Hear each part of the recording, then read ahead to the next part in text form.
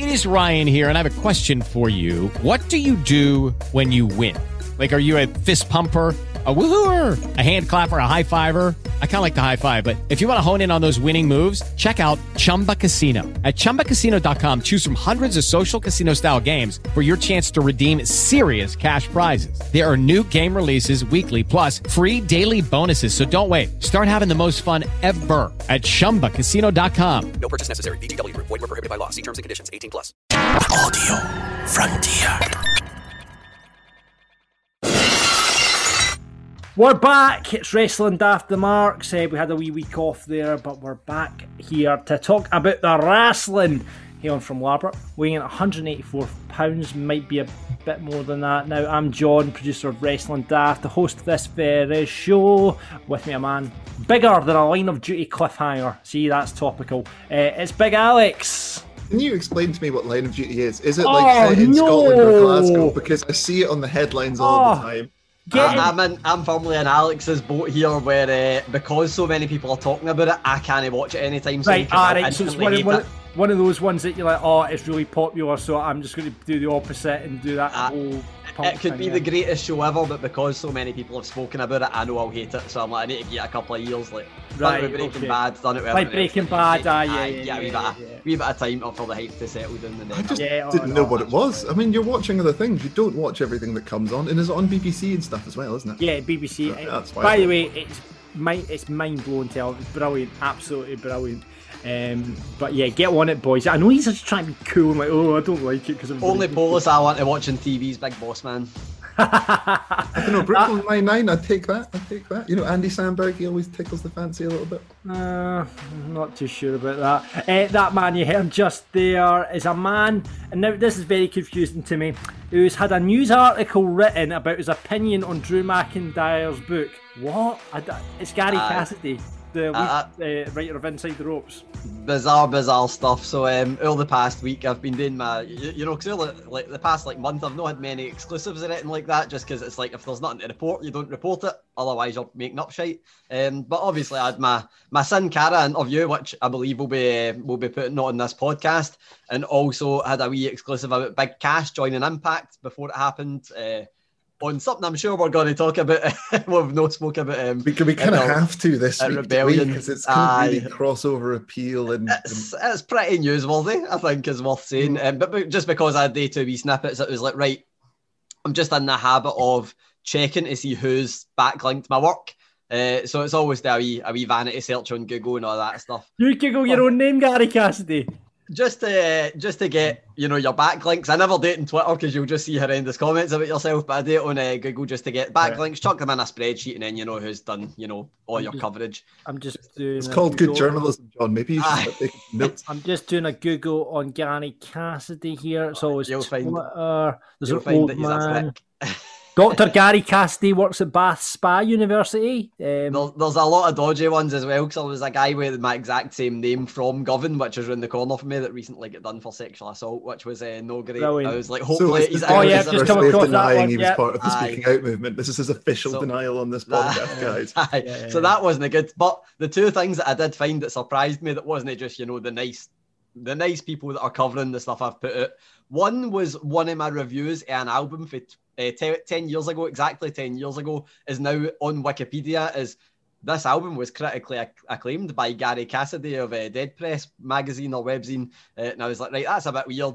And then a couple of days later I checked, and his actual headline, I can't remember it word for word, but the headline is Drew McIntyre's book said to be a hit by Gary Cassidy. And I'm like, why is my name in that headline? And then I clicked it. I realised afterwards they've also misspelled his book's name, and they've said A Chosen Density. So that was good fun. But then I looked through it, and their full article is about my opinions on his book, which it was because I wrote a review, and then Drew retweeted it. Can I just quickly say that Drew is he's definitely an acceptable level of density moving forward. I don't think he needs any more denseness. Good fun on that one, where they just decided to write a news article in my opinion, which I didn't think it was that worthwhile. Grado's done his own review of the book. He went straight to the glossary to see where it got mentioned, and I think he's only mentioned on one page of the book, so I think he wasn't too happy. No, I noticed he's actually got a couple of mentions in it, because obviously I read through the full thing, so it's not just the bit that's in the glossary that links back to him. He gets a couple of wee mentions. Right, okay. Is it Graham Stevely or Graham normally? No, just Grado. He's only referenced as Grado in it. So whoever's done the glossary has done a shit job, basically.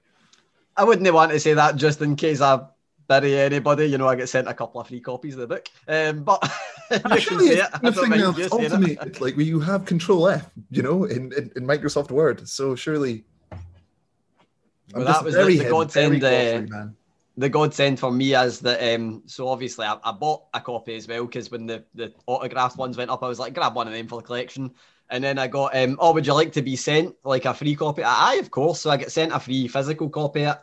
And then thankfully, because it would have been a complete pain in the arse if not, but thankfully get sent the PDF of it as well. So I could just copy and paste in the relevant quotes for writing my article on it. I was like, right, there we go. How much of an effort would that have been to write and type? I'll type everything out for the book. So, but I could read 300 odd pages if anybody wants to read it. There you go. And Grado gets several mentions as opposed to just the one that he thought he had. Maybe no several, like two or three. Two or three. I'll let him know, because he'll be delighted with that.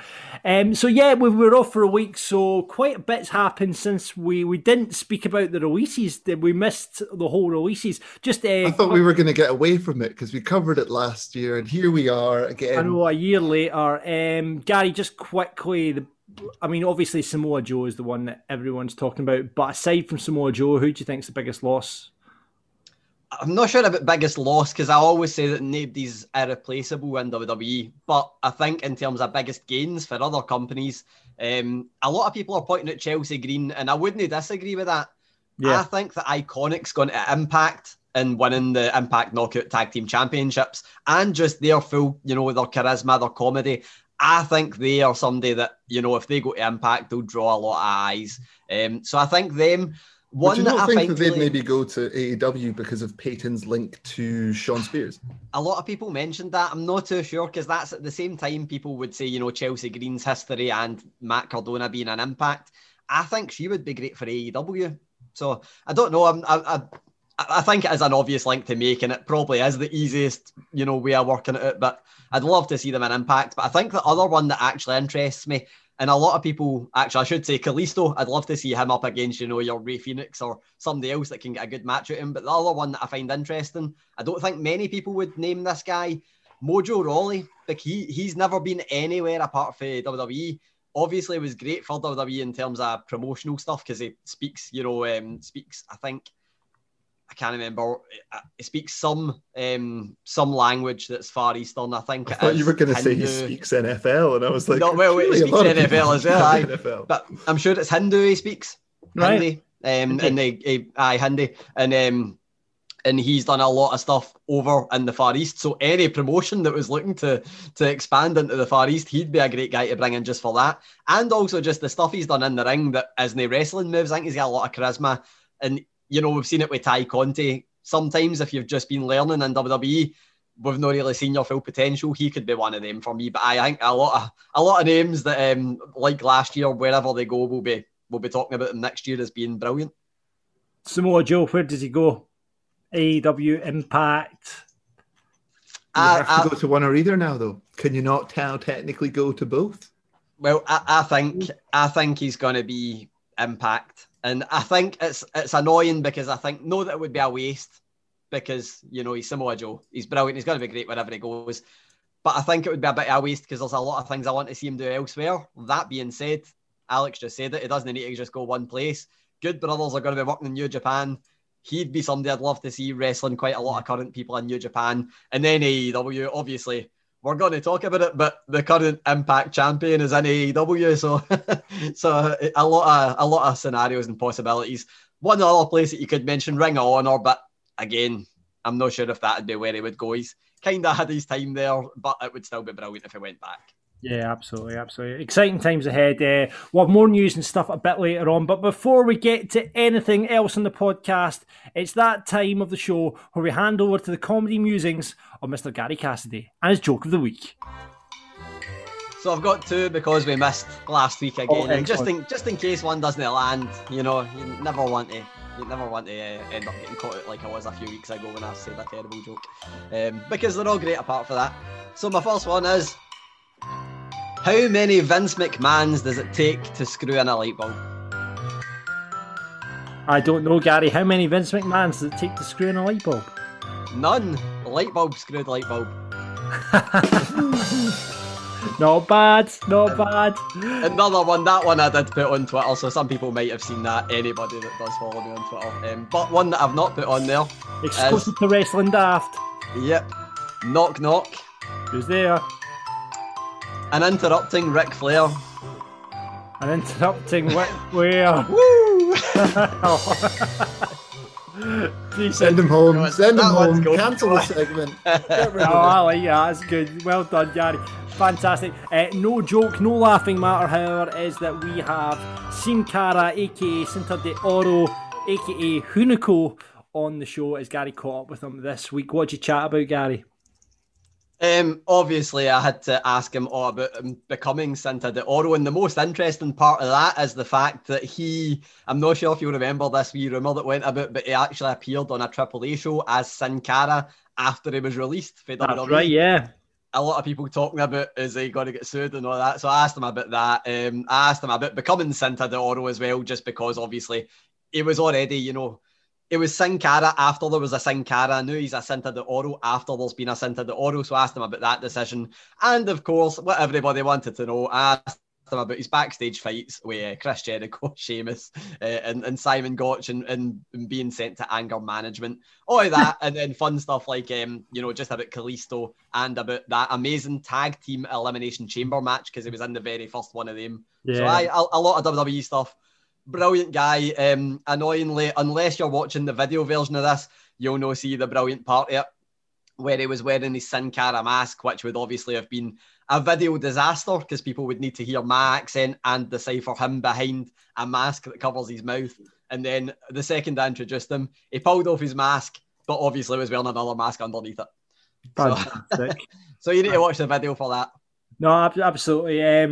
You're very brave, but for a man that's been in fights with the likes of Sheamus, Chris Jericho, Simon Gotch, and then turn up to ask him about those fights, knowing that he's had anger management. You're a very brave man, Gary. Just as well you were sitting on the other side of a Zoom call. I was going to say the kind of question I might not have asked if we were still doing in-person interviews. So brilliant that, I'll thank COVID for that one thing. Getting to ask the questions with a brave face is always good.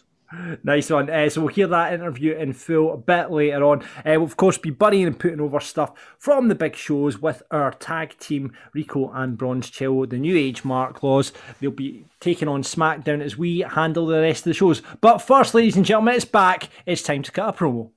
I have a lot of things I want to get off my chest.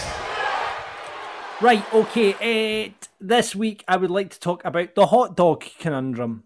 Now, the hot dog conundrum, I don't know if you've ever come across this problem, gentlemen, but there is always a mismatch between hot dog rolls and the amount of hot dogs. It doesn't matter how, but there's always a mismatch between the number of hot dog rolls or finger rolls that you get versus hot dogs. So generally you get a packet of 6 finger rolls, but generally in hot dogs, there's usually about 8, or in some cases, you might only get 4. So there's a complete mismatch in the ratio. Can I just say I've never had this experience before, because the really? Hot dogs I buy come in a packet of 6. Well, I thought you actually meant it like a buffet or something. I was going to say it's normally because pricks like me take 1 bun and 2 hot dogs. But No. But so what hot dog? If you don't mind me asking, I know it's a very personal question, Alex. But it's one of the big. They're come in a big tall jar. I tend to buy them because. Sorry. Yes, I'm aware of that. Is it? Oh, it's a German. No, it's an American one, I believe, and they come in 6. They're like big 6. They're a 6 big pack, and their jars are very good too. Do you find a substantial roll to fit said hot dog that comes in a packet of 6? Yeah. The ones in Tesco, you get the finger rolls that come in 6, do you know? Yes. Right, okay. That's the mismatch. That's the 2 that I have. That's the ones that seems to come through. This is why I'm so confused that your entire argument. Yeah, I think you have found what I would say is like the holy grail there. Can I tell you something that's worse, John? What? Do you know that they've stopped selling hot dogs in the German supermarkets in the UK? So you can't get hot dogs in Lidl and Aldi. Why is that? But I don't know. They've just stopped selling them. It's madness. I'm very disappointed. No, that can't be true. It is. Go and ask them. So instead, you can go and buy like weird German different types of things that were very similar to hot dogs but aren't actually hot dogs. Like Frankfurters. Yes, ones that contain more meat than your average hot dog. Which I won't make any bad puns about that. Please do. Now's the time. Time. So but as a Frankfurst, not just a hot dog. I thought that was just a hot dog. No, it's a less processed. I was gonna say it's a nice high quality meat sausage rather than hot dogs, which are pretty much like pig's arses and all that kind of. Right. Okay. Well, maybe I'm cutting a promo on the wrong thing here, because Alex, please send me those details, because I have struggled for years with this of finding the exact ratio of hot dog to finger roll, because the finger rolls always come in packets of 6, while hot dogs normally come in 8s. Right, okay. When I'm in Tesco next, John, I will send you photos. Thank you very much. You will be proved right, and this time next week I will admit my shame that I've actually been wrong this entire time. So this is the worst promo ever. We'll leave it at that.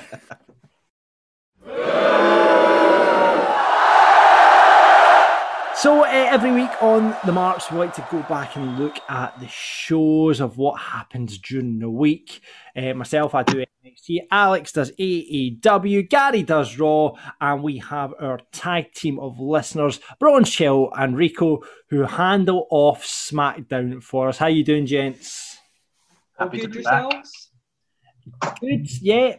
Good to be back and in the saddle, getting to watch wrestling. We were talking about the releases at the start of the show, guys. What did you make of the releases? And who do you think is going to go on and do the biggest thing out of that?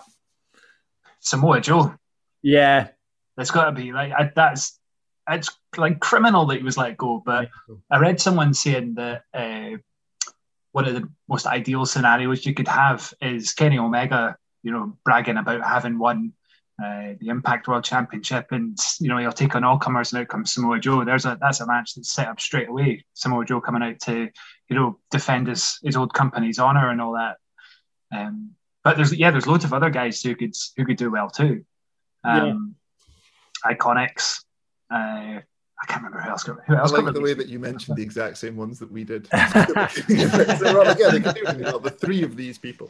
Yeah, well, Kalisto was, on his day, he's pretty good. I would say I quite enjoyed Kalisto's work. It was superb. It was Samurai Del Sol before reaching WWE, and it was absolutely. It was just the way Kalisto used to be in WWE when they got TV time. So yeah. So I keep saying it, and I'll keep saying it until it happens. Him versus Rey Fenix would be incredible. But I know that Brian Cage has already said they want, or they've spoken for a while, but want to have a match. So none of us are really bigging up Tucky in his future career then.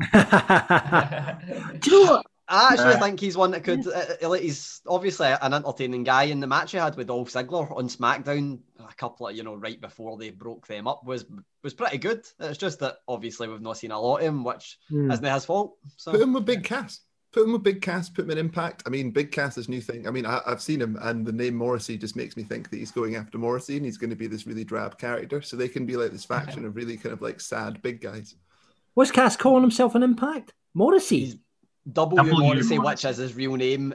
But I believe it's not going to stay that way because I think he's going to get a name change in Violent by Design, which is Eric Young's wee faction. But yeah, I think it's it's better than his name what it was, because he was going by Kaz XL instead of Big Cass. But I think he's going to get a name change. But the one thing is, I don't know what they'll call him. I'd quite like him to just be called like Big Morris. Something like that, shortened like Morris. Big Morris makes him sound like he's going to be some kind of what's the word? A Mormon. It just makes me think of the Mormon. I quite like Morrissey and him just come down like a daffodil dancing to How Soon Is Now. I think that would be a class move. What had a Morrissey style character? It'd be a total heel as well. So it'll be a rib injury soon for having a thorn in his side. Oh, geez. Right, we're going to move on, Gary. You're getting close to a yellow card. Like, even the referee. Encourage this. You gave him a joke segment. I know. See when the referee points round the pitch and say, it's getting to that point where I'm saying, like, one more, and it's a yellow card. Right, okay, let's get into it then. And obviously, it's a bit of a change because normally we start with Alex and AEW, but we've moved NXT to Tuesday night. The Wednesday Wars are no more. And now it's all about Tuesday nights, which it's been all interesting. Because AEW won. Well, AEW, there's no war really. I think, is it not that kind of thing where it's like, even if you're losing 10-0, you go, next goal's a winner.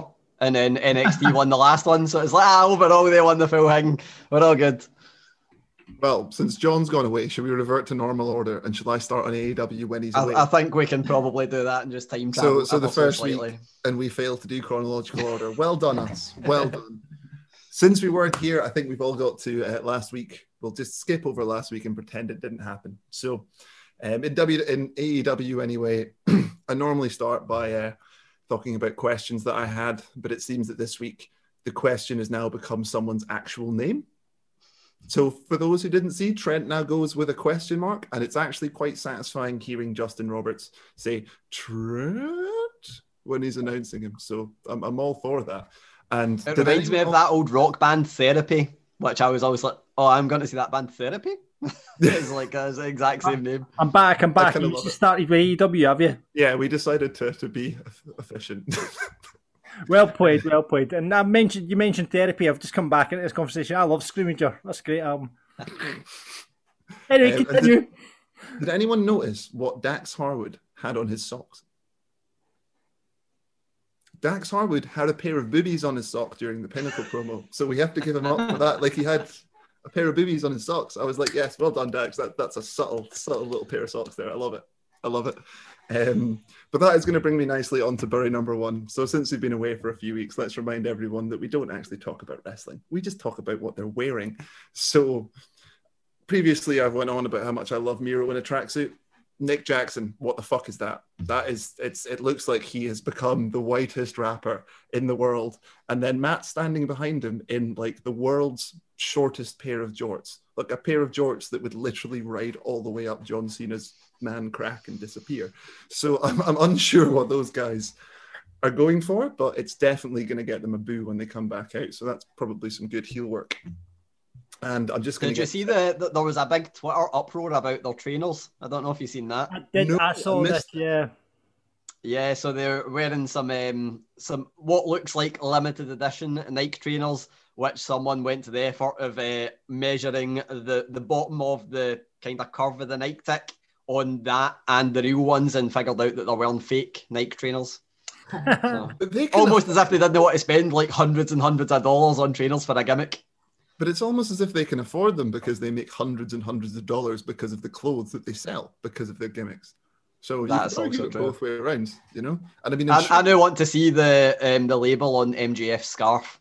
Just for did anyone see there was a Reddit post where someone essentially found half of Seth Rollins' most recent attires in a Macy's, I think it was, which, you know, I think it's like an American version of Primark, is it not? Yep, you can also get them on ASOS. Quite a few on ASOS. Oh, Seth. Man. Well, mind you, he's a new dad. He's got a new baby in the house. He needs to be frivolous with his money. So absolutely. It's a wise idea. Let's get the berries out of the way. So I thought we were going to see great things from this young man, but did anyone catch Hook's attempts at worked kicks? It was bad. It was really, really, really bad. It was quite shockingly bad, but I kind of hope that they take him away and put him back into the Cody Rhodes Nightmare Family factory, whatever it is now, and leave him there until he can work a proper worked kick. But it's a bit harsh, but unfortunately it's fair. I think there's a reason he's not wrestled that match yet. I don't think he's quite ready yet. And I hope that he can. Hopefully. Now, I was going to my actual worry was going to potentially be that they're maybe booking MJF and Jericho slightly bigger than their factions, but I've contradicted myself because my two putovers are about to be wrestlers from those factions that aren't MJF or Chris Jericho. So putover number one, we finally heard Wardlow speak, and he actually spoke quite well. I think we have heard him speak before, but never like properly, or he's never been kind of passed the mic from MJF. I thought he held himself really well, and yeah, I think it speaks a lot that he's really living up to that potential, because you could argue he was one of AEW's first kind of green talents they put onto the screen, and his development has been fantastic. So 10 points to War Dog.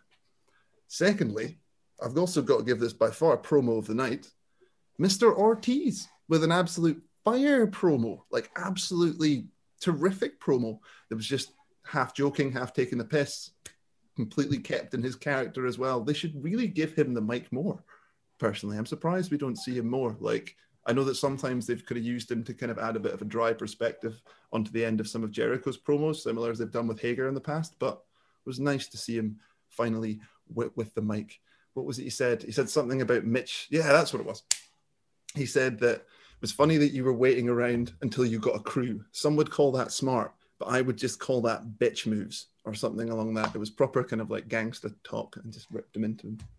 And match of the night has once again, as usual, it's becoming a regular thing now. It's obviously the Darby Allin match, because he's just pumping in every week. I do like the way they are treating this TNT title very similar to the TV title in WCW. Like, it's consistently headlining the TV shows, and it's consistently delivering pay-per-view quality matches. And I'd imagine we're going to be moving on to another Darby Sky / Ethan Page rivalry after this. So, yeah, good week. He's one of those guys for me that I think, and it was the same this week, where like when I look at that match, I'm like, I know it's going to be a good match, but I always think of the other person in the match first, and I always think of Darby Allin as just being a great character. Then he has a match, and you're like, oh no, wait, he's actually good in the ring as well. Yeah, you always forget how good he is. And he won with the Last Supper again. I think he's the only person who has just a pinfall as a finisher, and he makes it work really well. And I really like it personally. So, yeah, good. More power to Darby. Let's move on to NXT this week. We've had a refresh. Slipknot have gone from the start, and now we have Poppy and new graphics at the start. Quite liked it, actually. I won't lie to you. I quite liked the new Poppy theme for NXT. Does this mean that they're now officially our kind, and that they're no longer trying to be the alternative emo kids, and they're trying to engage with pop? I guess it does. But is that not a little bit worrying as a trend for NXT potentially moving forward, though? No, I mean, it's not hardly Poppy. It's Poppy the singer. It's not Poppy as in the music. Oh, I thought you were meaning it was like pop music. That's why I was getting really fucking confused, John. Okay, fair enough. I take it all back. You're not down with it. God almighty, Alex. I'm the oldest one here. I'm down with it. I know who Poppy. That's because you work on the radio. Do you think we play Poppy on Clyde 1? I don't think so. Jesus Christ. The only old stuff with a 50 I listen to is Sunny Govan, because it is the best radio station in Glasgow. So that's what I think. Like, Poppy is like a wrestling gimmick, but not in wrestling, because she's essentially done the Alexa Bliss. She used to be like ridiculously poppy, and then she was like, "No, I just want to be a metal artist," and then released like heavy metal stuff. It's almost like baby metal type scenario with her, isn't it? It's like baby metal, but good. Don't you start on baby metal. Gary's opinions are now critically reviewed, John. So I mean, we'll be getting an article about Gary's opinions on music. I've seen them live, and I actually didn't mind them, so I'm being slightly facetious. Yes, you are. Right. Let's start off with a put over. I loved Grizzled Young Veterans and I love a bit of dirty heel tactics. James Drake pretending to be injured while Zach Gibson poked the other guy in the eye. You don't see enough of this dirty heel tactics, proper heel tactics anymore. And I take my hat off to that, because more of that on wrestling television, please. We're going to go to Fashion Corner straight away this week for our first buddy. I think, what has happened to Kyle O'Reilly's character? We had this badass guy with, denim kind of waistcoats, Misfits t-shirts. And now this week we flashed to a denim jacket, Orange Cassidy-esque, with a Trilby hat. I think it's a Trilby hat. Is it a Trilby hat? It was like the man from Delta. Like a Trilby and a fedora. I think can we call it a fedora, because a fedora sounds more wanky. Yeah. And then he's kind of changed up his promo style. He's wearing sunglasses. I just don't get it. I don't get what I thought going with the kind of more badass Kyle O'Reilly, almost Moxley-esque. was a better way to go than what they're doing with this character now, which I don't quite get. And I don't know what type of character they're trying to portray with him. Am I just the only one here? No, I was bemused by it as well. Yeah. I thought, like, before I was like, oh man, I hate the mullet and I kind of hate that full look that he was going for. But then I was like, no, actually, I like it because it is like unique at least. And he needed something unique to break away for the film, but then they've went too unique. They've just went like far with it, and it's like, no, get the fedora off. And he also, I believe his t-shirt, he was wearing like, can't remember if it was this week or last week, but he was wearing a vintage t-shirt that just said like something like "I love wrestling" on it. It's like cool. And it's like, you should probably change that to say "I love sports entertainment," just because. Yeah, and we'll stick on ring gear while we're at it as well, because she does change up her ring gear as well. Not a fan of people. Why would you choose to wrestle in just your bare feet when people can stand on your feet? It's just that, It makes it hard. They've kind of dropped all the kind of Back to the Future kind of vibe with Kushida, which is I like it. It's a nice little throwback for me, so I didn't like that. I'll give you another buddy while I'm at it as well. We'll go for Zoe Stark. Just keeps getting beaten, and she's brilliant. She's really, really good. And we had the debut in Saray here, who, by the way, loved the entrance. I don't know if you've seen it, the entrance for it. I really liked it. Don't know about the music, but we'll get. But just Zoe Stark, I think it's incredible. And I mean, they've put her through the mill in the first couple of months of her being there. So I don't know where she's going to go with that. There was a lot more Burries, but I won't get into it. We'll look at the positives now, and we'll leave you. Like that. I had a lot more Burries, but I'm not going to get into it, even though this is the one time that you have to get into it. Well, I could get into it. I mean, Karrion Kross is good. Kyle O'Reilly and Karrion Kross getting teased up. Karrion Kross needs bigger opponents, man. No one's a threat to that guy in NXT. The only person I could see as a genuine threat to Karrion Kross in NXT on the current roster is probably Bronson Reed. That's probably the only threat I could see to Karrion Kross in that roster, because everybody else compared to him, the Adam Coles, the Kyle O'Reillys, they're not a threat for that brute. You know what I mean? He is Lesnar-esque in NXT, so they need a proper someone to go up against him, and Kyle O'Reilly's not the answer. But anyway, let's go to a put over and love the tease of Ted DiBiase getting the one-upmanship on Cameron Grimes, who Cameron Grimes is just developing into one of my favourite characters in wrestling, in an MJF manner. I just love it. I think he's brilliant in the ring as well. That was my match of the night. Kyle O'Reilly, Cameron Grimes was great to watch. Cameron Grimes, fantastic. Just great on the mic, great character. I mean, the whole Ted DiBiase thing. I will love it. I really hope it happens, that DiBiase turns up as the $1 Million Man in NXT. I hope that's what they're teasing for. I hope that's what they're going to go for. That would be sensational stuff. So, NXT, a lot of things. Again, it's at that time of the year where it's just kind of nothing's really happening. They're just kind of blowing about in the wind at the moment. But we'll see where it goes over the next couple of weeks. Let's go to the boys. The New Age of Mark Laws and SmackDown. Rico, let's start off with a put over from you, sir. Well, I am hyped to fuck for Aleister Black coming back. I'm not sure what the general consensus is about Aleister Black on this podcast. I know there's one guy in the main show who apparently doesn't like him too much, but how could you not like that promo? First off, since he arrived in NXT, I've been a big fan of the guy. I like his wrestling style, I like his presentation. I was a big fan of his entrances and his music. He was excellent in NXT, and then his first character in the main roster was just a massive swing and a miss. There's no longevity or interest after a while in a guy who's just kind of I want to fight someone, and then you can only get that as a character so far.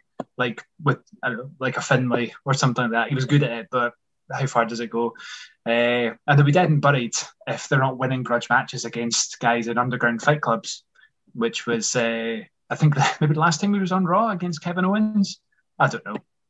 But this whole promo with the Tales of the Dark Father, the look of it, the feel of it, is big fucking NHS glasses or whatever they are. I don't know how definitely my grandma's specs.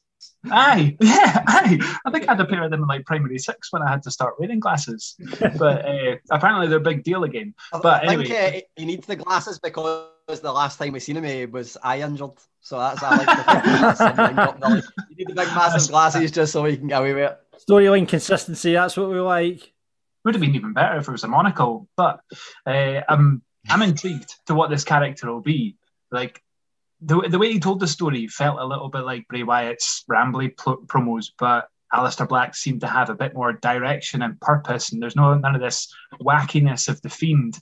And I think his new catchphrase is like "cull the herd." I think so. I'm interested to see where that goes. And I just truly hope this time that he's handled well. I hope he gets dropped into a feud with one of the bigger babyface characters on SmackDown. And it feels like him, as with The Fiend, doesn't need a title to be interesting. So drop him into feuds, have him destroying wrestlers week in, week out. Well, see, for the first time, I'd have faith they might push him. Only from as someone who works in like the almost animation industry, there's a lot of production went into that. Like they have the whole 2D animation going on as well. So there's a lot more time and effort went into that than they do their fucking shitty 3D graphics that they project onto the stadiums. So do you know what I mean? They're putting effort into him here. So hopefully this means a maintained push, because they don't do that. I'm excited for one reason.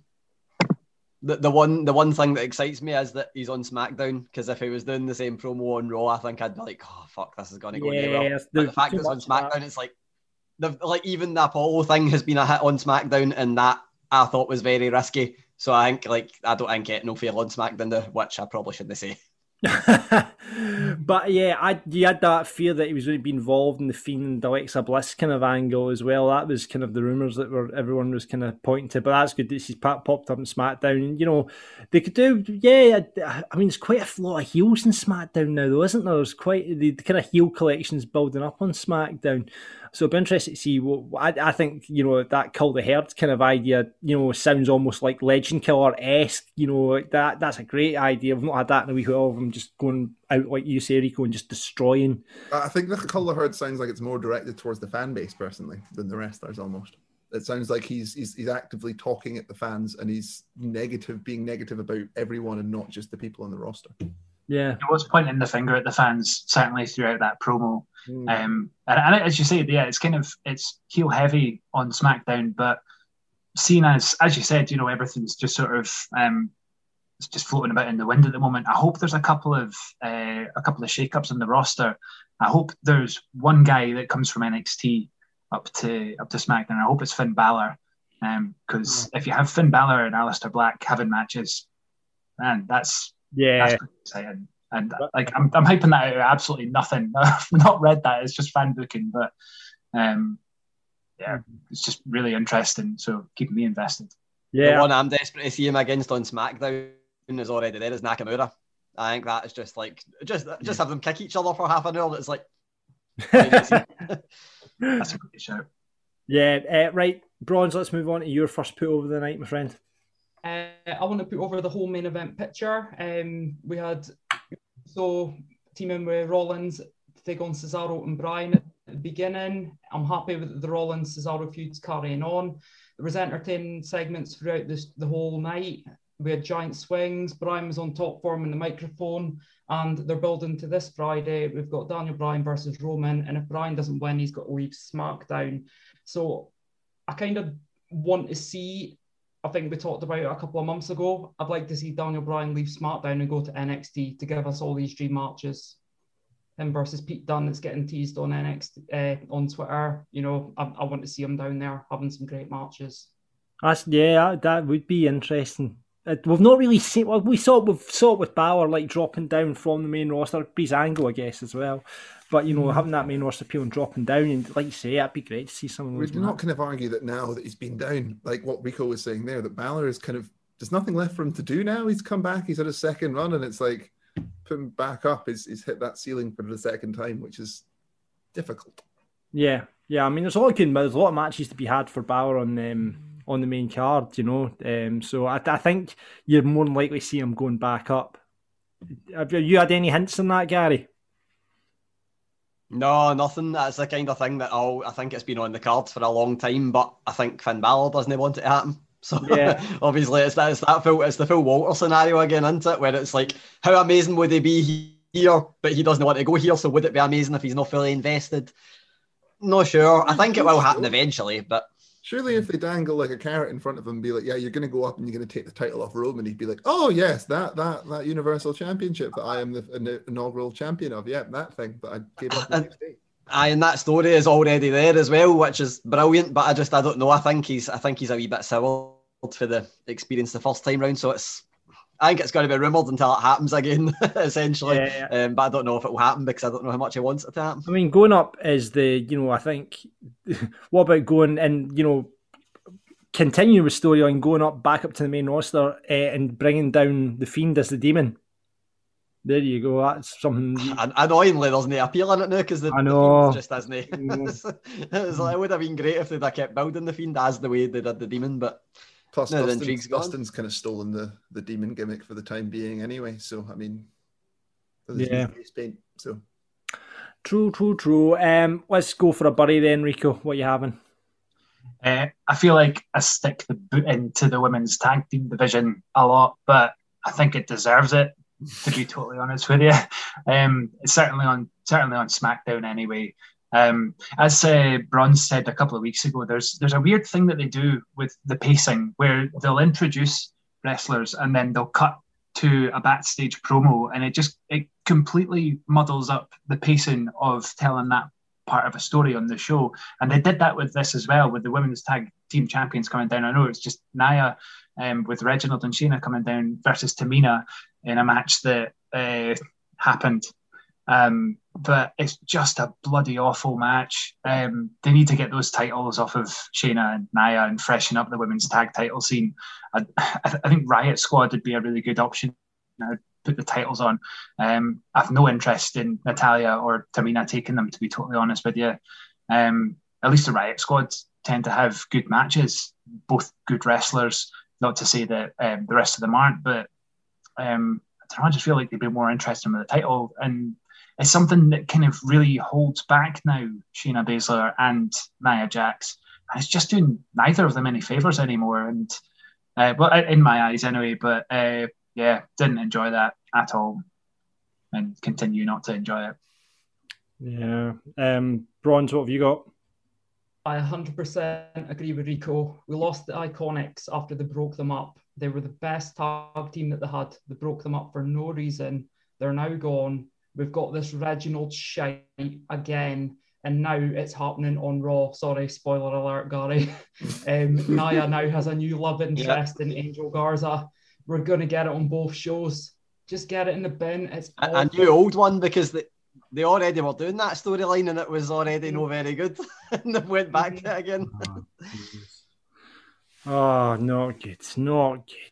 Match of the night then, boys. He's going to agree on that, or do you go shout out after three? Shout out your match of the night. 1, 2, 3. Opening tag. Kevin Owens Apollo. So opening tag match. Who was that, Bronze? So it was Jey Uso and Rollins versus Cesaro and Daniel Bryan. Really good match to open the show. Yeah, and Paul getting it for you, Rico. Yeah. Yeah. I think those two, Kevin Owens and Apollo in the ring, they were way better than I expected it to be for a SmackDown match. And it's a shame about the finish of it because it was a distraction from Commander Aziz, who hit the Nigerian nail on Kevin Owens after it. And Sami Zayn carried on dancing in this weird Carlton Banks, Ace Ventura hybrid dance that he's got going on over Kevin Owens' lifeless body. But if there hadn't been the sort of distraction at the end, it would have been an excellent match, but it was just really good. So good. That was my match tonight. Good. Fantastic, boys. Thank you very much. Let's move on to Monday Night Raw. Have we improved since WrestleMania is the question, Gary. No. Here's the answer. My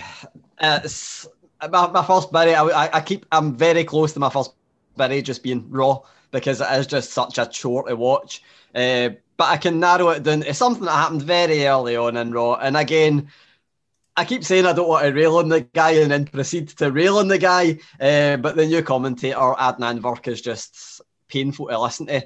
It seems like they've now got to the point where like we criticised his lack of energy the first week, and I'm not going to criticise his lack of energy this week because he's definitely been told to up the energy. Now he's doing the full thing that we've heard so much with typical WWE commentators where they scream a lot, and it's fine if that is the thing that works, and it does work for a lot of people. I think Michael Cole does it quite well in all honesty, and I always say I'm quite a fan of his commentary. Adnan Virk is just no good at it.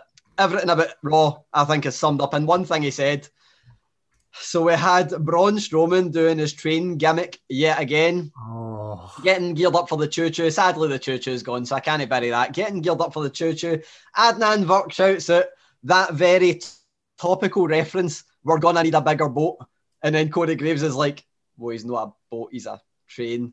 So he's referenced Jaws, and my link to that is that Raw right now is Boz. So my first bury. It's no good, no liking it. That just set the tone for, and I say the night. I watched it in the morning, so I even got to skip through some stuff, and it was just like, as soon as I heard that, less than 20 minutes into the show, I went, it's going to be one of these shows again. It's not going to, like, I'm admitting defeat already. But I did find a couple of wee bright spots. Excellent. The first one, the first one was, again, just a wee tiny bit of continuity that I liked. So we had Sonya Deville coming out and introducing Charlotte Flair back into the fray. I actually really like what Charlotte Flair's doing now, just as a wee separate aside. I mentioned her promo a couple of weeks ago. Last week she attacked a referee, and then this week they had the referee kind of in the ring. They had Charlotte Flair. Her pronunciation of his name was fantastic for a start. She gave it the Spanish Orengo, which was great. But they had that full thing, had her apologise, had the referee be forced to apologise to her and all this kind of stuff. But what came after that was great because we had a wee backstage segment where Mandy Rose, which I'm going to get into in a wee bit, but Mandy Rose ended up getting confronted by Sonya Deville. Nice wee callback to their rivalry. I think they're definitely teasing that Sonya Deville is going to be returning to in-ring action at some point because they've been going along that her turning into a bit of a bastard over the past couple of weeks and Adam Pearce being raging well. So I think we're probably going to get him selecting an opponent to face her. But it was just a nice wee callback. I like the continuity. That was good. And the Charlotte Flair stuff. So a lot of good stuff with the women. And then I'm going to say some not so good stuff after this. But the other thing that I liked, I think even though I hate a lot about it, and I could have put it as one of my biddies, a lot of the T-Bar and Dijakovic stuff's a bit mince. I don't know how the commentators on they recognise, that Dio Madden's guy is the guy that was on commentary and he's unmasked. I liked seeing Dijakovic back in his wearing trunks, back with a mask on. That looked good. Don't like his name still being T-Bar mind, but I think the one thing that I liked, this is weird, it's a half bury, half put over, right? So I liked they done a backstage setup with Braun and Drew, and they were meant to be in tag team action against T-Bar and Mace. And then Braun was like, no, you tried to do it last week, made an all set. I'm going to prove you wrong. Go it this week and do it right. And then they had the match end by disqualification. Drew came out, makes the save. You know where it's gone. Tag team match. There we go. The big tag team match is going to happen because we've not had enough by seeing the fucking handicap match already. So we get the tag team match. How does a tag team match end? Count out.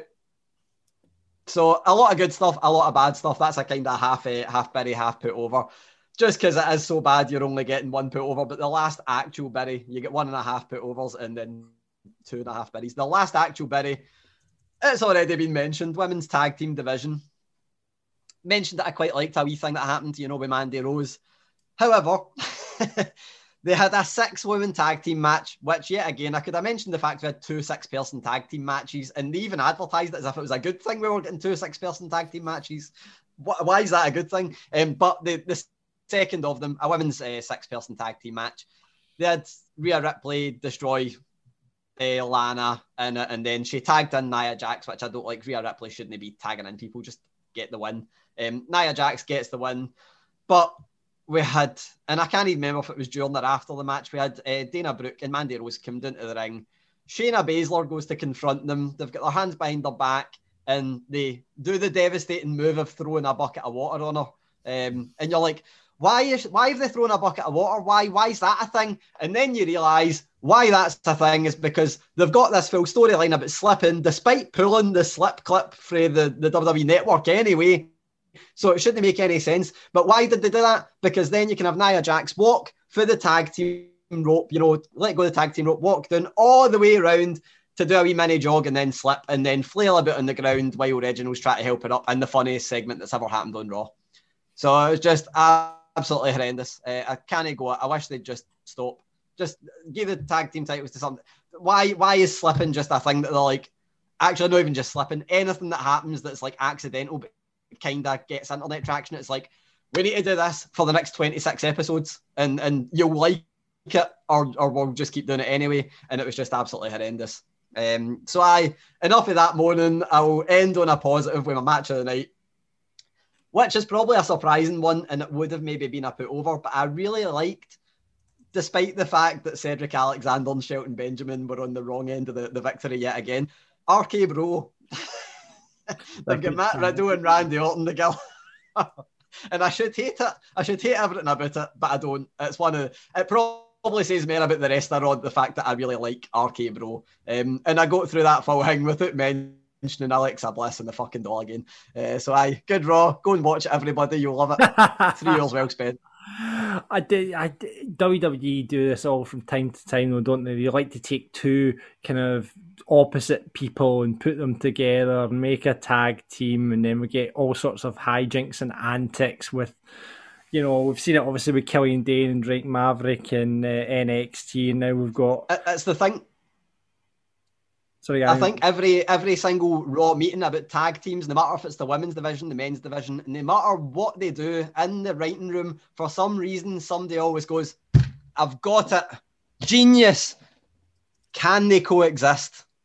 And then they just make a storyline around that, and it's like, no, because the answer's always yes for a bit and then no, and then you have a rivalry. And it's just like age-old booking that they just always go back to the well with it. And I think sometimes it works, but the majority of the time it doesn't, and especially when it's used every week, it doesn't. I saw a clip of the Randy Orton and whatever we're calling him now, Riddle promo, and it was it entertained me. I have to say, it entertained me. So that if one thing putting it, and Randy Orton's just fucking brilliant at anything he puts his hand to. So and in that match, the best part of the match, because I mentioned everything apart from the actual match, the best part, it was Cedric Alexander came off the top rope and got hit with an RKO, and something we see all the time, but it never fails to impress. It's always nice to see that.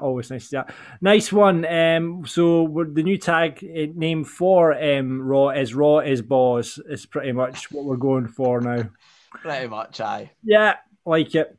Thank you very much, gentlemen. And remember, if you want to get your buddies and putovers into Rab and Grado for the headline show this Friday, it's dead easy to do that. You can get us on Twitter at Wrestling Daft, on Insta, Wrestling Daft Podcast, or just plain old Wrestling Daft on the Book of Face.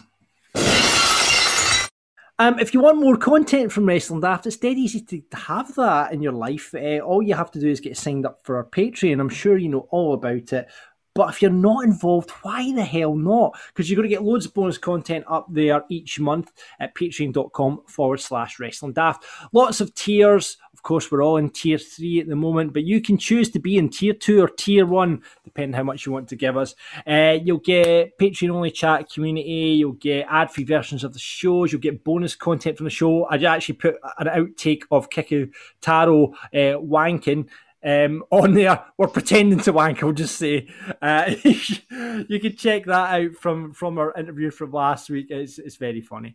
You'll get bonus episodes up there. You'll get the video version of this show. You'll get the video version of Rab and Grado. You'll get t-shirts if you sign up for a particular tier. And who knows, surely we're not far away from a live event at some point. I am hoping we will have a Wrestling Daft live event by the end of the year. And you've just cursed yourself now. I've just jinxed it. But anyway, there's loads of content, including bonus episodes. This month was WrestleMania Memories with Grado, which is great. A really good listen. So get involved in all of that stuff. You can do that. Choose your tier. Patreon.com/Wrestling Daft. It's the Wrestling News with Mr. Gary Cassidy. Gary, let's kick off with news from Rebellion. Aye, so I've already put myself over a couple of times, but why would I not do it again?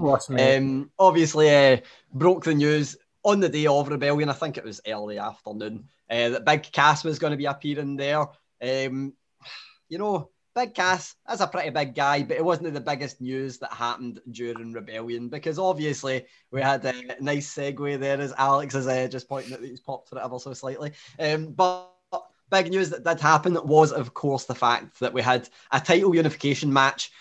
I think most of us saw the way it was going anyway. I don't think it came as a shock to anybody what the result was once they said there was going to be a definite winner. But we had a nice wee thing that happened where Audrey Edwards was one of the referees for it. They teased that she was going. They had both her and Brian Hebner, I believe his name is, in the Impact shirt. And then it was like, right, so they're going to do Aubrey Edwards screwing Rich Swann at the title. They didn't. They had a wee swerve where she actually pulled the chair for Kenny Omega, almost cost him the match. But, of course, Kenny Omega triumphed. So we've got an Impact World Champion who isn't an Impact wrestler, which sounds like the most TNA ever thing, I should say. But obviously, it's going to work out in quite a good way for them, because it'll mean Kenny Omega's on their show more often you'd like to think. So we've got that Forbidden Door staying. I think somebody's chucked a doorstop under it for now. Staying firmly sprung open, and looks like we're going to have I think a big Kenny Omega match happening at Slammiversary, which will be, if he's going to hold the belt that long, it's probably going to bring more eyes to Impact. So all good stuff. Can't complain there. Do you think he'll fight at Slammiversary? So my initial thought was that he would probably face somebody that was coming into the company, but at the same time, it would be quite tricky to build that because their 90-day non-compete would end right before Slammiversary. So I think... When does the 90-day finish? Before Slammiversary? Literally right before it. Right. Same as last year, like there's no space in between really. So I think who he's going to get is Moose, because Moose was the TNA champion. He's already been in the ring with Kenny Omega, and during that 6-man, I'm really impressed. And then he was the guy that lost his title to Rich Swann. I think he is the most likely one. It's not going to appease many people in terms of a massive mainstream name, but I love Impact, so I should preface it by saying that I don't know who would in Impact be the person that would really appease the mainstream audience as the big name, because obviously Rich Swann was kind of one that we, it looked like a mismatch anyway. So I think it's going to be Moose. That being said, I'm not sure Moose will be the person to take the titles off Kenny Omega. I think it will be somebody joining at Slammiversary. Probably the name that we all expect it to be. Right. Probably Joseph from an island near Fiji. You mean Roman Reigns? Yeah. Right, okay, so that's that will be exciting. Then obviously got the AEW crossover. Do you think Big Cass will turn up on AEW? I would love it to happen because, I think, we always say AEW needs more big guys. They've got hundreds of them now. Loads of good big guys. But I think I'd like to see it happen. There's one thing that would make me think it won't, and it's the fact that Joey Janela's in the company, and obviously they two hate each other, or at least used to hate each other. So that could be interesting, but I don't know. I think it's exciting. I know that I should share. I didn't actually really mention why he joined or how it all came about, but he's obviously good friends with the Good Brothers. So yet again, they're pulling more strings in Impact. So you have to think that them and Don Callis are playing a pretty big role in Impact now. But Big Cass ended up debuting again when they returned after his big hiatus due to, addiction problems and stuff. He returned to Lariato Pro Wrestling, which is owned by Luke Gallows, Doc Gallows, Big LG, whatever you want to call him. So I'm led to believe, I don't know this part for certain, but I'm led to believe they were key in bringing him into the company just for what I've heard. But all I heard was that he was backstage the night before he'd actually wrestled Gangrel, which was good fun. So you've got Big Cass there. And also he was, obviously there's talk of whether he could have Enzo with him, but he actually has been paired with Melina on the Indies for the past wee run. So she was rumoured to be going to WWE. Maybe she'll end up in Impact or maybe with him in AEW at some point. So could be interesting. Melina was in Impact for a while, was she not? Aye, she was indeed. So just not when John Morrison and Tyra Valkyrie were in TNA, or else that could have also been very fucking awkward. Yep, exactly. That was slightly different from then. But Interesting to see. It's a kind of thing where we're all like, Kenny Omega's get the championship. It's the first thing you think is, oh man, could this, like, it could either be amazing or it could be the kind of thing that it just takes on interest for Impact. I think it'll probably be somewhere in between, but I'm excited to see where it goes. Yeah, good. Let's see what else is going on. Drew McIntyre is talking about a fight with Tyson Fury. Is it something we really want to see? I mean, I think if it gets as a pay-per-view in the UK at some point in the future, then we'll take it as the thing we need to use to get to the big UK pay-per-view. But it has claimed recently, and we've spoken about this a few times about it being planned, and Alex McCarthy, I think, has spoken about it many times, and a lot of other people have spoken about it, that it was a plan at one point, and a pay-per-view was going to happen, but Drew is now saying that he's getting messages every day for Tyson Fury on social media, which I like it, even if it isn't true. If it is true, it's great. If it isn't true, it's great. And that they'll look and make it a thing that happens at a WWE pay-per-view in the United Kingdom. Was meant to be the plan last year. Obviously, we know why it wasn't something that happened last year. But this was actually in an interview with a big issue. And he said, Tyson Fury is stalking me, which is headlines all that. The guy knows how to make a headline. He said it's the most bizarre sentence. Fury stalks someone, he's fucking huge. You'd see him coming a mile away. But he said it's the most bizarre sentence. I'd wake up every day and I've got another message on social media for Tyson Fury. Maybe I should answer him, which I love. Because, I mean, Drew McIntyre's the nicest guy ever, so he's definitely at least answering him if he's getting the messages. But it says the UK deserves a significant pay-per-view. We're not going to disagree with him. It's got such an incredible fan base, huge audience, they're so passionate. Not had a show since 1992. But making news there. We've spoken about Drew's book, but he mentions in the book about the first time he met Tyson Fury being, I believe, in Saudi Arabia at that show, and he mentions that full flight as well, the delays that happened there. Talks about Chris Benoit, talks about a lot of stuff you wouldn't expect him to talk about. So you could have done a full news segment on his book, but we wouldn't want to ruin the big guy's book and lose him out on sales. So Tyson Fury, I think, perfect. That could be a scenario that happens in the future. We'll see what happens with Tyson Fury's boxing career first, because obviously that's still pretty big, and he's looking like he's going to be facing Anthony Joshua. So maybe after that, but hopefully we'll get a UK pay-per-view. Yeah, Joshua's quite busy just like advertising local UK businesses, and none of us recognise who he is. I'm like, oh, it's the one from 3 Pints of Lager. Then I'm like, who's this guy? Then you see him in a and you're like, oh, that's Anthony Joshua. That is Anthony. Okay, yeah. Got you now. Got you. I'll be interested to see if the Joshua Fury fight happens. I mean, that'll be one of the biggest fights in boxing history if they manage to get that together. I hope it's all a big work like the UFC's proven to be, and we have Tyson Fury win, turn around and eat a claymore in the middle of the boxing ring. I think that's how you sell it. Absolutely. Miz has got a documentary on WWE 24 going out, and John Cena is basically putting him over, isn't he? I absolutely love this. So, I mean, as you can expect, the Miz's documentary is absolutely brilliant anyway. I mean, he plays the perfect heel. He actually cut a heel promo somehow about this on Raw last night, but he's anything but a heel in it. He talks a lot about the fact that when he was, it was lambasted to the locker room, he had to get changed in cupboards and all that stuff. So quite a harrowing story. But John Cena's came out and sent a wee message about it saying, awesome doesn't do you justice, which, John Cena, I just bought a book of John Cena quotes, and typical John Cena put in a nice wee pun there. But he ended up following that up with calling the Miz the hardest worker that he's ever been around, because obviously he's had to get through, all the stigma that surrounded him for the reality TV days and all that. So an inspiration he said he's an inspiration to him, John Cena, about the Miz, and proof that real success takes earning every inch.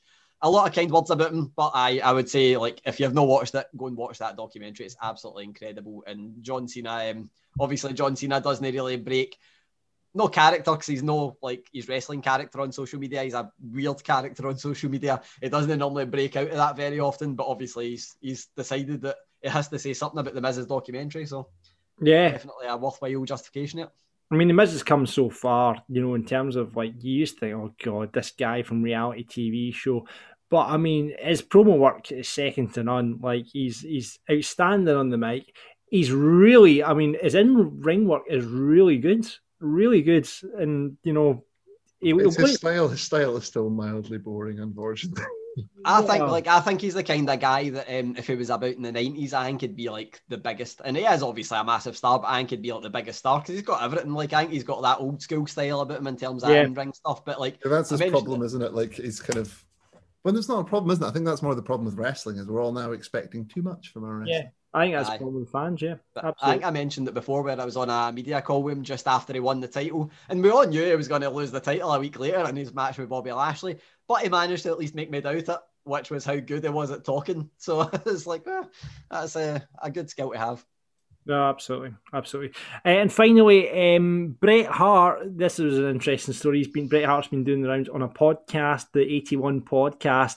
He says that Triple H wanted him to defeat The Rock for the IC title back in 1997. Interesting. Podcast was a belt. All that's cool at that point in time. Was that, Alex? Surely in 1997, that Triple H would have had no pool. Well, he's always had pool, mate. Always had pool. I don't know. Was when was him and Stephanie's first date? That's how we can figure out when the pool started. Don't know. We'll have to do research on that. But yeah, he's been on this 81 podcast, spilling all, it looks like. Aye. So he mentioned that. He said that Triple H essentially hated The Rock back then. So obviously hated Bret Hart slightly less and wanted Bret Hart to win the match. He spoke quite a lot about The Rock and said that he really wanted to work more with The Rock because, you know, if you think back, I don't even really remember that match, and I don't remember Bret Hart and The Rock being in the ring too often with each other. No. Obviously, just because, you know, one was on the way out and, you know, The Rock wasn't exactly the biggest name when Bret Hart was still a thing. He mentioned a lot about that. He also spoke a lot about Triple H because he mentioned Triple H and maybe even Shawn Michaels were pretty ruthless. If someone was tied to me or connected to me, they'd try and ruin them. Even Dwayne Johnson, they tried to crack him up and bust his chops. I remember Dwayne telling me at the time, don't listen to these guys. But also had a pretty scathing remark about Triple H, which I was yesterday not able to write anything up because I'm doing a few other wee things, but I sent it into our writers group and I was like, somebody got on this quickly. And essentially Bret Hart said about Triple H, he's overrated and he's never had an original thought. That's a bit much, Bret. Come on, don't sugarcoat it. Tell us how you really feel. Worried him. It was some podcast, but I mean, it's Bret Hart doesn't care, does he? He's just like he'll say it, and so it was to give just like a brilliant. Here's a fuck. Don't give a fuck. Why not? Brilliant podcast. It's worth a listen. Yeah, but I'm going to have to go and listen to that. So that's the 81 podcast. Go and give that a listen after you've listened to this one. Brilliant. Lots of stuff still to come, I'm sure. We're on the build. We're starting to get in the build up back for some pay-per-views, so I'm sure there'll be a lot more news over the. Hang on, wait a second. How do we feel about the next name of the next pay-per-view? What one? Right. So in my opinion, Backlash. Yeah, right. So Backlash is what should fucking follow WrestleMania. But WrestleMania Backlash, what the fuck is this nonsense? Get it in the bin. I hate it. I hate it. I hate it. Why'd you hate it? They just put WrestleMania in front of Backlash. Because they're just trying to extend WrestleMania season. It's over, guys. It's over. Get over it. We're on to like a new year. It's like a new season. You don't reference the name of the season finale and the season opener of the new season. It means they can get that sweet SEO for people searching WrestleMania, and I think it is just to make Backlash feel a wee bit bigger as well. Yeah, absolutely. I'm not a fan of it, especially because I think it's a bit of a weird situation, because if it is WrestleMania Backlash, it should be the Backlash from WrestleMania, and then you had, the Drew versus Bobby Lashley made sense, and then the shoehorn Braun Strowman into it anyway, and it's a triple threat match, so it doesn't really make any sense anyway. Yeah, I always think WrestleMania, on that, it should be like the end of season, and it should be a fresh, clean slate. Forget about what's happened at WrestleMania. It's a clean start, and maybe some sort of gimmicky pay-per-view. I don't know where they fight to be on what brand. I don't know, but yeah, it should be like treated like that. But yeah, you're right. That's where we run into one other problem, because you run into the problem of Hell in a Cell then, because obviously Hell in a Cell is meant to be the culmination of rivalries, and it's like, well, maybe you should just have one Hell in a Cell match on WrestleMania and maybe solve all the problems. Yeah. Well, listen, we could sit here all day and solve all of wrestling's problems. But time to move on to the next bit. Judy was boring. Hello. Then Judy discovered ChumbaCasino.com. It's my little escape. Now Judy's the life of the party. Oh, baby, mama's bringing home the bacon. Whoa, take it easy, Judy. The Chumba life is for everybody. So go to ChumbaCasino.com and play over 100 casino-style games. Join today and play for free for your chance to redeem some serious prizes. ChumbaCasino.com. No purchase necessary. Void where prohibited by law. 18 plus terms and conditions apply. See website for details. Gary, you sat down with Sin Cara, the second Sin Cara, not the first Sin Cara. Hunico. The good one, the first one, the easy way to remember, the one I sat down with, get the big tattoo, but the best way to remember them is the first one was the one that injured his finger and had to have a match stopped, and then the second one broke his collarbone, the match and continued. That was a point he got across to me quite heavily in this interview, I should say. He also was badass at riding the BMX bike, so you've got to give him that as well. Yeah, it is the one, the only Hunico, aka Sin Cara, aka whatever her name, Cinta d'Oro, the golden Cinta d'Oro, there we go. Fantastic. Here he is on Wrestling Daft.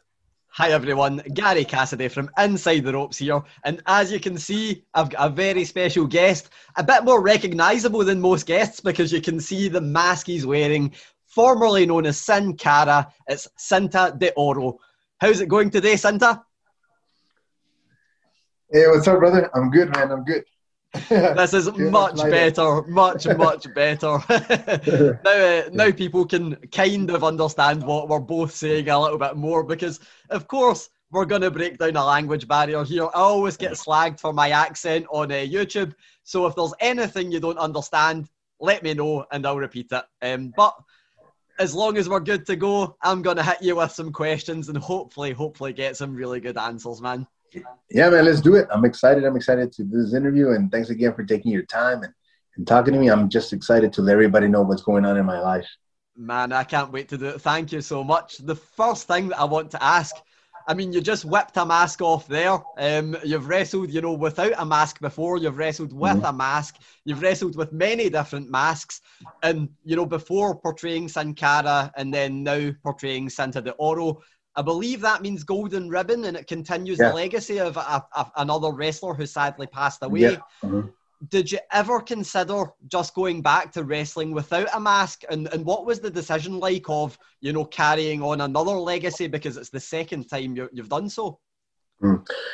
Well, to be honest, my essence has always been with the mask. Even when I did the time as Hunico without a mask, I felt that it wasn't me. I enjoyed the time and it was fun, a lot of fun, the character, and I really enjoyed it. I was doing, the best with it. But to be honest, my essence is with the mask, and I feel more comfortable with the mask on. I feel like it's me, it's part of who I am. And when we went back to Sin Cara and we were portraying Sin Cara, I just felt great. It was awesome to be able to portray this character with a mask. I can have a normal life in that sense, because sometimes when I travel, nobody really knows who I am, and then I can eat, no problem. I can do things publicly, and other people have a harder time doing that. So in a sense, that's a good thing about wearing a mask, even though I did it without a mask, but it's been a long time, since I've done that. So I think a lot of the new generation doesn't really remember that part of it, but it's part of my career, and I really enjoyed it. And, like you were mentioning, Cinta d'Oro obviously, existed before. He was one of my idols as I was a little kid here in Ciudad Juárez, El Paso, where I grew up. And I used to watch him, man. He was an amazing wrestler. So when he passed away in March of 2016, the next year, if you guys follow my career a little bit, you guys saw that I did a little tweak to my mask. I did a fusion of Cinta d'Oro mask with Sin Cara, and it was in honor of him, to pay him tribute. And then all of a sudden I started using the mask more and more. People started liking it. And then when I asked for my release, I got a call from the people from social media asking me what name I was going to use, because they had to change my social media accounts. And I said, Cinta d'Oro. I said, I have 90 days, from here, December to whatever, the 90 days. And then Twitter takes a long time to do changes. So I thought, we have enough time. So then that day that I told them that was at noon on a Sunday. And then in the afternoon at 6 p.m., they already had changed my name. So I was in shock. My friend of mine called me, Jesus was like, hey, have you seen your social media? I'm like, no. It's like, go check it out. Check your Instagram. So I go in my Instagram, and then it says Cinta d'Oro. And then everything. So I didn't even have a chance to really do like a press conference or something to change my name. It was just like right off the bat. So then I spoke with their family. I spoke with their kids, asking them, what had happened, and I understand that they didn't want me to continue or whatever, and they were like very excited about it. His kids were like, man, we would love for you to take over, the legacy if you want that, obviously, we understand it, and that's how it came about. And the crazy thing about all this is that he was one of the people that I really admired when I was a little kid. He later became my friend. I used to work with him a lot. He was a heel, I was a baby face, so I got to work with him a lot. And then he became like a mentor. Him and there's another friend of mine that wrestles as Cinta de Plata, which is silver ribbon. They used to be a tag team, and then became, like, in a sense, my mentors, and it was just awesome. And then throughout my life, when he passed away, I ended up, I'll show you this. This is the mask that he lost in 1990 against Fishman in Ciudad Juarez, the actual mask from that time. This mask is about 31 years old, and I own it now. He's part of my collection. When he passed away, I contact the person that had it. Now he's my friend, Christian Stevens from Mexico City.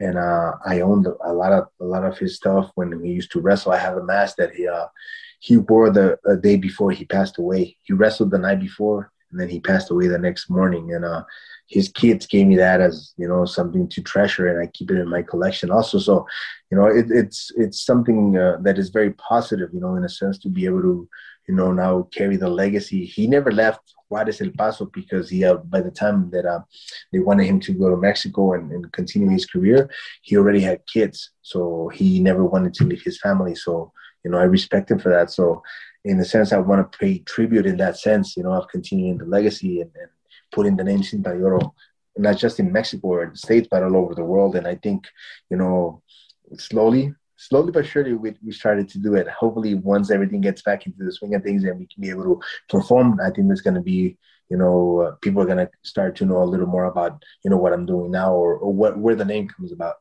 Most definitely. And I think that's the perfect thing, because you've already got yourself established and you're carrying on someone else who's established. Mm-hmm. I want to go back a little bit in the past, but I've got one question to ask about the future first. I believe you're actually going to be wrestling in Qatar on a show that has Bret Hart. UPW, yeah, on February of 2021. 2022, sorry. 2022, yeah. I mean, Bret Hart, Sting, all those kinds of names. I want to ask, if Cinta de Oro can book himself in any segment with any legend on that show, what do you want to do if you can choose? That's a great question. I think... during my time in WWE, I got to wrestle Sergeant Slaughter and Hacksaw Jim Duggan when I was Unico. That was a lot of fun. But if I have to pick and choose like who I would wrestle, obviously people would always, like in my case, because of the styles, I would pick either Rey Mysterio or Eddie Guerrero in a WrestleMania match, a title match. That would have been an amazing experience for me to be able to work, with either of those two legends. But because of the styles and where we come from, I think we would have had a lot of chemistry. I never got to work with Rey as a heel. We wrestled, as a tag team and got to wrestle in a couple like those what is it called, the 30-man like nothing to do battle royals. Yeah, whoever's in catering to put him in that match. So I got to work with him in there. But I think that would have been an amazing experience. And actually, I pitched a couple of ideas when Shaw was in the company with us, but nothing ever came about that. But life is crazy, and then there's a full of surprises maybe in the future. You never know. You never know. That's the thing about wrestling; it's full of surprises. Yeah. So I'm going to go back a little bit, but I want to stopgap right after you mentioned your name change. I remember there was something that happened just after you left WWE, and it looked like you appeared at a show with the name Sin Cara, and then afterwards you were Cinta de Oro. What was actually like to that? Did you get a little message or a little phone call about that? Did it go down badly? I did a presentation for AAA in Mexico the 2 weeks after I was granted my release, and a lot of the things that there was a lot of stuff on social media that I was gonna get sued and all kinds of stuff by WWE because this and that, but but I've always done things the right way. And I called the office and I asked them, you know what, they asked me to do this, and you guys give me permission? And they said yes. That's why I did it. You know, I wasn't going to do nothing that was going to jeopardize my career in any way, shape, or form. And it was a lot of fun to be able to do it. After that, I got a call, you know, from the office again, like, why did they use the music and things like that? I was like, I don't know. I had no idea. I thought I was just going to do a running and that was it, you know? And that was true. I didn't have no idea they were going to use, I guess, that. And that's when they called me. But I told them, you know, that's the last time I'll do this. Don't worry about it. I'll change my name and this and that. And that was it. That was it. But it was a lot of fun to be able to do it and be back in Mexico again, and, you know, feeling the crowd and the emotion of like being around the locker room with a lot of the friends that I had never seen in a long time. So it was cool. Yeah. Also, it's the kind of thing, the internet will see anything and run crazy with it, you know, that everyone will make up their own stories about what happened without actually. Oh, yeah. But even it's that kind of thing where, you know, act now, apologise later. You get that special moment and who cares what happens afterwards. Yeah. But, you know, I want to, you know, go back to the Sin Cara character because, you know, you're playing Cinta de Oro now, and, you know, that was a legendary character that you took on. The Sin Cara before you wasn't so favourably looked upon. You know, everyone had a lot of kind words for how you portrayed the character, but the one before got a few not so nice words. I want to ask about when you were asked to take on that role. Was it the kind of thing where you went, oh no, because, you know, people had been a little bit, you know, not so nice? Or was it the opposite where you went, man, I can take this and run with it, make it my own and get people on board? What was your reaction when you get asked to take on the Sin Cara character?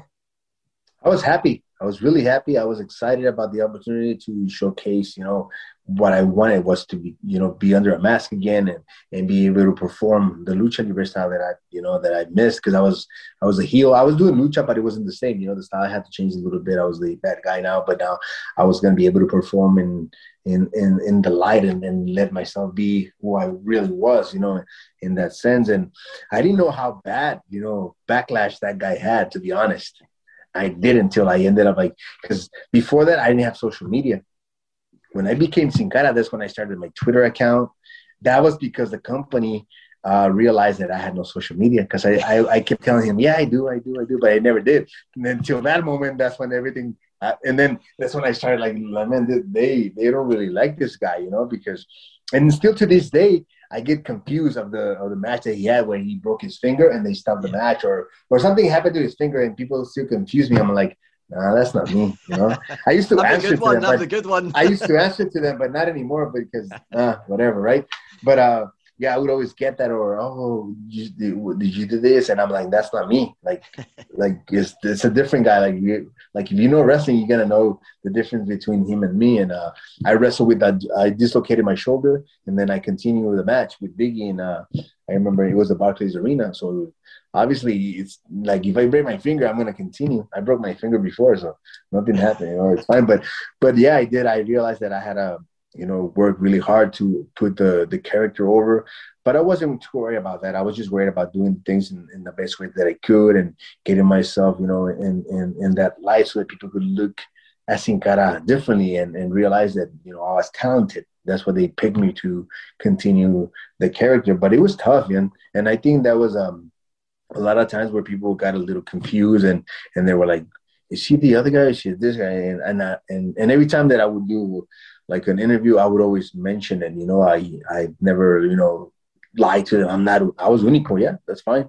But now it's my time. It's my opportunity to succeed. And I think I did things in a great way to the best of my ability. Obviously, you know, a lot of opportunities never came for me like him. You know, he was always in pay-per-views because they were trying to build him up, trying to make him the next Rey Mysterio, which nobody can be the next Rey Mysterio. Nobody. No matter how talented they are, you know, there's only one Rey Mysterio, there's only one Eddie Guerrero, there's only one of a kind, you know, one of each. But it was just tough, I think, for him trying to fill those shoes, but he never really adapted in any way, shape, or form. And I think also because he didn't want to, you know, when the mentality, you got to have it up here, and sometimes people don't have it.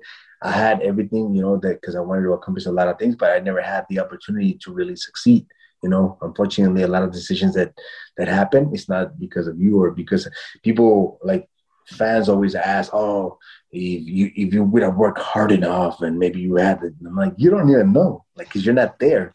Like, it's not about not working hard or not, trying to become better. It's because whoever points a finger at you and they run with you, well, then that's good.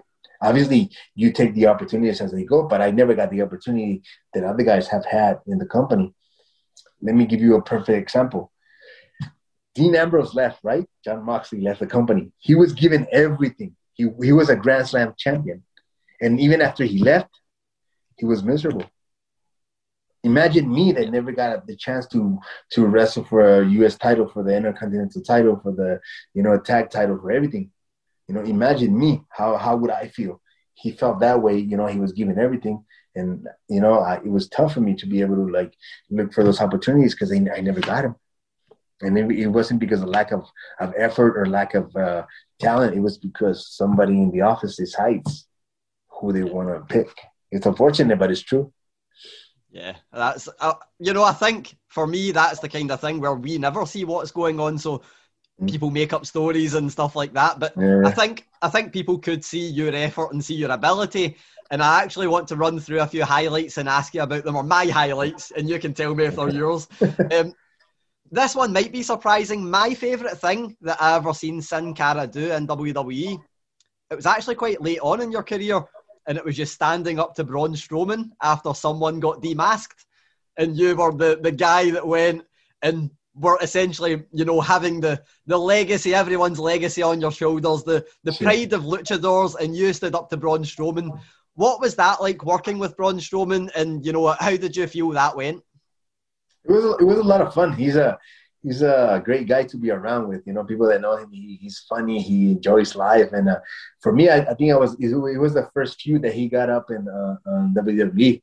So I got to work with him for a few months, 2-3 months. We did television, we did live events. We did I think South America, a tour in South America together, and it was a lot of fun. Because for him it was also like a learning experience. It was his first tour. With us, getting, a program and started to get rolling. And so it was a lot of fun to be able to work with him and in a sense, try to help him out to become better and what the company wanted out of him. So I have a lot of good memories about our matches. And I'm a funny guy. Like, if you get to know me, I like to, have fun. And even when I used to wrestle, I would always say thanks to the voice, because you couldn't see my mouth moving. So as I was working, I would always say like funny stuff where I would talk to them in Spanish, and they would be like, "What the hell is this guy saying?"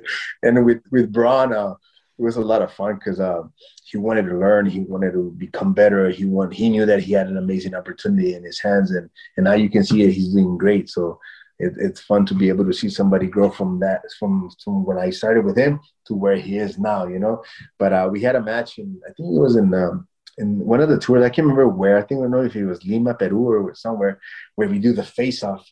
I mean, he's huge. So we do the face-off, and that day was cold.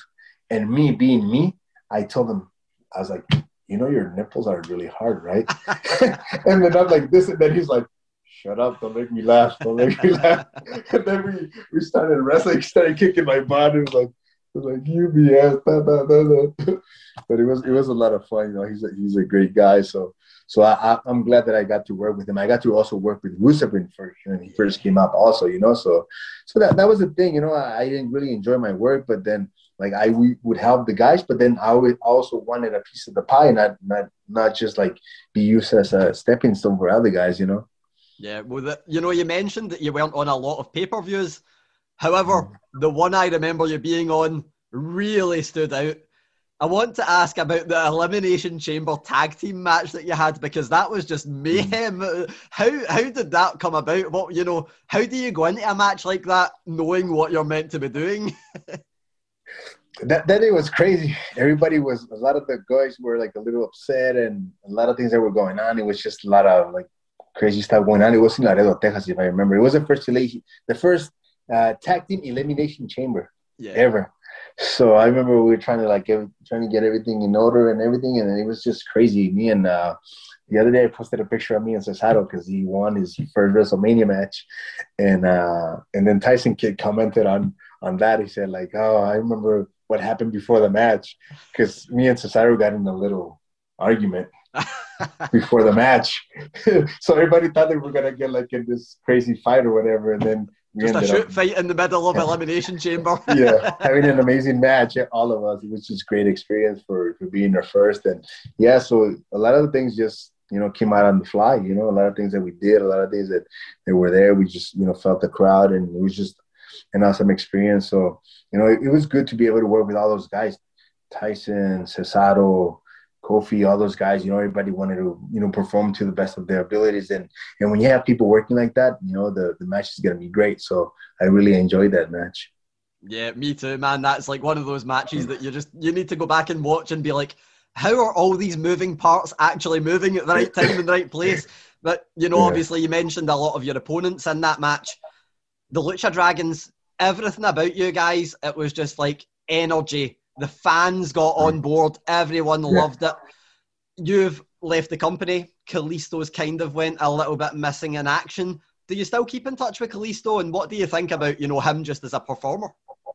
I think it's not a little bit. He's missing in action. That's the reality. And it just sucks because he's a great worker. He's a great performer. He's gotten into the best shape of his life, to show them that they can he wants it. But then again, like, he doesn't get those opportunities. But yeah, we should talk here and there. Obviously, I live in El Paso. He lives in Florida. We have different points of view in certain things. But at the end of the day, we're good friends. We share a lot of great moments together in our careers. And I was just sad when they broke this up. I think we could have done a lot more together as a team. And I think we never really got to mature as a team and achieve a lot of things that we wanted. And when we parted ways, I think it was, I don't know if they were afraid that we were getting over or we were really good or something, but it was just unfortunate that they split us up very soon. Yeah, the worst thing you can do is get over before you're meant to, almost. It seems like it's just a missed opportunity. When they don't want you to get over. Look at what happened with Rusev. Exactly, the perfect comparison. Yeah. So I want to ask, one of the things that I always watched and I was like, man, that is either, I thought it was a great idea. A lot of people on Twitter are like, the trampoline, who thought of the trampoline? Where did that idea come from? Well, that was the company's idea. When obviously when the first Sin Cara debuted it, they used that. So, and then when I took over the character, they asked me if I wanted to continue doing the trampoline because the other guy didn't like it. He didn't like it. It was the truth because he couldn't go over the rope. Oh yeah. And I did. I enjoyed it. For me, it was fun. But what I did, I would always train before the shows. I would always tell the guys from the crew, hey, guys, can you put the trampoline so I can do a couple of jumps, a couple of practice jumps? I would always make sure that they had it in the right place, that they had it at the right angle. A lot of people, they're like, oh, yeah, you use a trampoline. I was like, you should try it. You should try it and see if you can do it. Then you can talk and you can say and you can judge me after that, because a lot of people are like, oh, he used a trampoline to go over, but it's not easy because if you don't hit the middle part of the trampoline, you go to the side or you go this way or you hit the rope. So it has to be perfect every time. And I would always practice it because I enjoyed the entrance. It was something, right off the bat, you would max. People would see you jump over it, and the kids would be like, wow, excitement. And that's what I like about doing the trampoline. It was just that full energy. It brought everything that you guys encompassed together. Yeah. I want to ask, you're a very proud Mexican. We can see it right there. You've got the mask, you've got the football top on. There was a comment made by another man who recently left WWE, and that's Andrade. He took to Twitter and they said about WrestleMania, why is there no Mexicans on the card? For you, do you have any thoughts on that? Is it the kind of thing that upsets you, or are you just like, well, it happens and it doesn't happen? No. Obviously, as a Mexican, I'm a little obviously, saddened because of the situation, because I understand that there's a lot of great talent Mexicanos there are, there are great wrestlers there, they've been there, and they haven't had those opportunities. And it's true.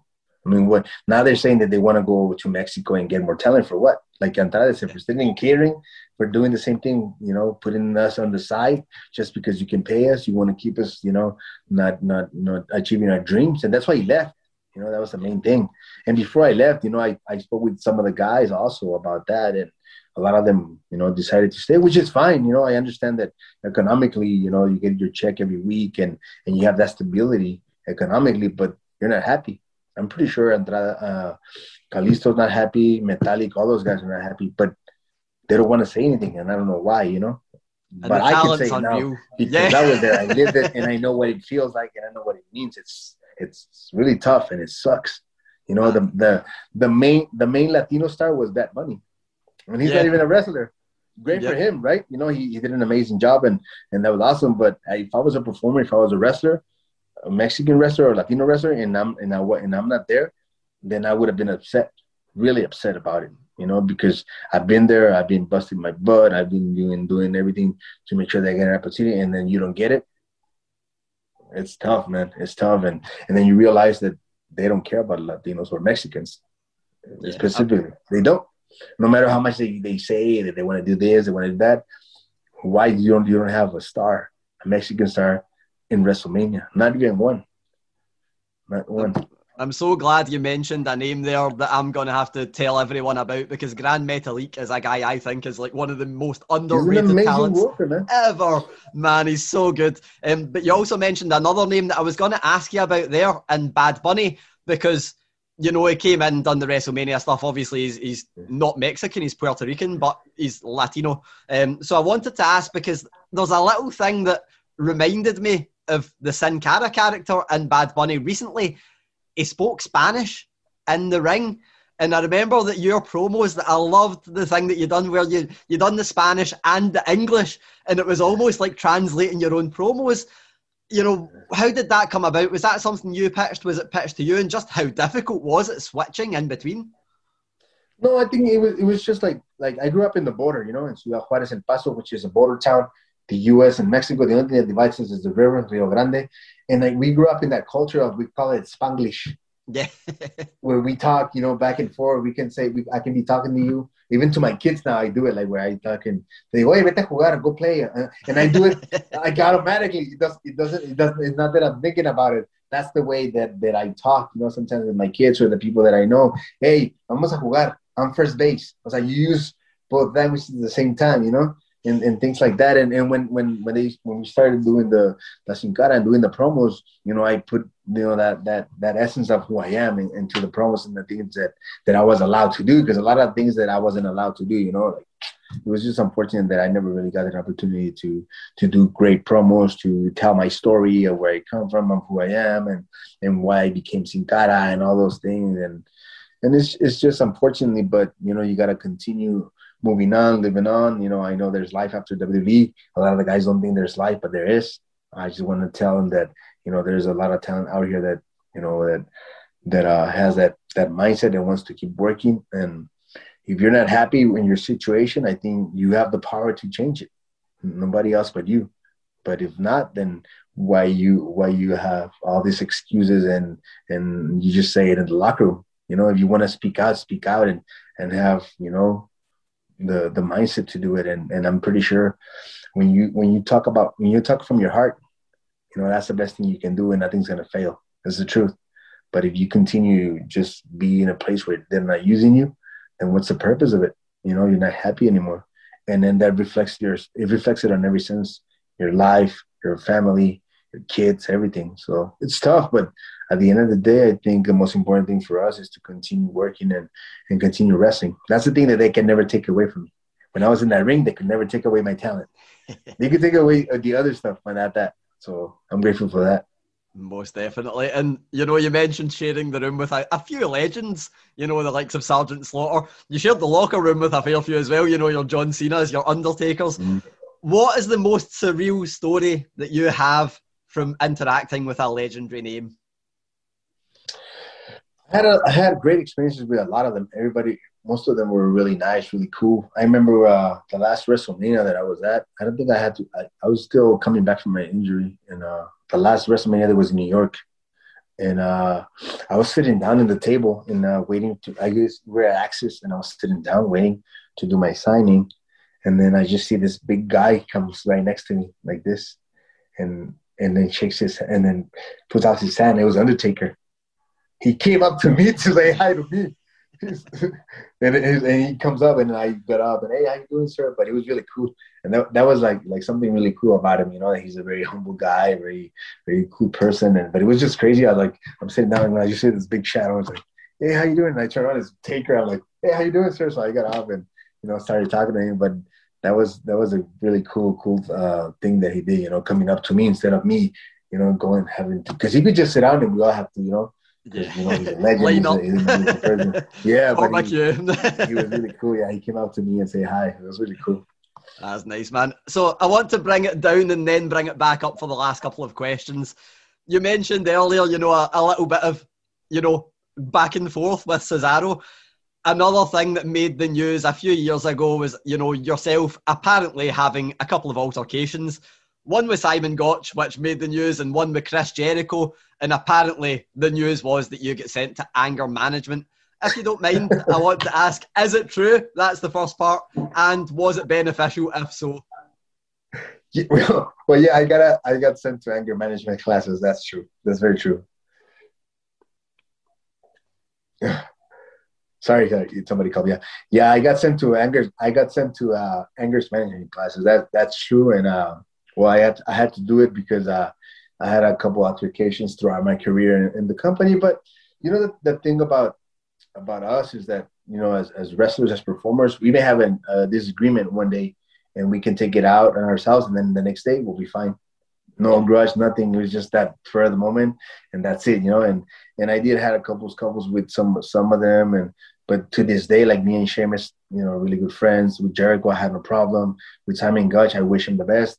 We're not friends, but I wish him the best. I don't wish him, you know, nothing bad. But it was one of those things that sometimes happens. We're men, you know, we're in a sport where, you know, you want to be number one if you want to be the best. And I understand and I get it. But that is true. I got sent to anger management classes. I don't have an anger problem, but I guess it was because I had gone through a few of those, you know, things, and they just wanted to, in a sense, try to see if I needed help, I guess. I don't know.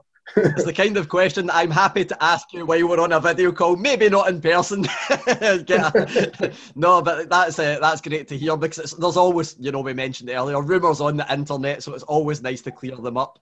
Yeah. And just leading on from that, what was your relationship like, if you had one, with Vince McMahon? Did you speak to him much, or was it, you know, kind of distant? No, I mean, I know he's always been a busy guy. He's a workaholic, man, you know, and I understand, you know, a lot of things that he does, and, you know, he's a businessman at the end of the day, and I don't wish nothing bad for nobody in the company. You know, I had great times there, but obviously, you know, there were a lot of things that, you know, that I wasn't, you know, compliant. I don't know how to say it. Like, I wasn't, I guess, agreeing with them, you know. I never went to his office and knocked on the door. Never. I never waited outside his office trying to see if he could talk to me. Why would I do that, you know? Like, I work for your company, you know.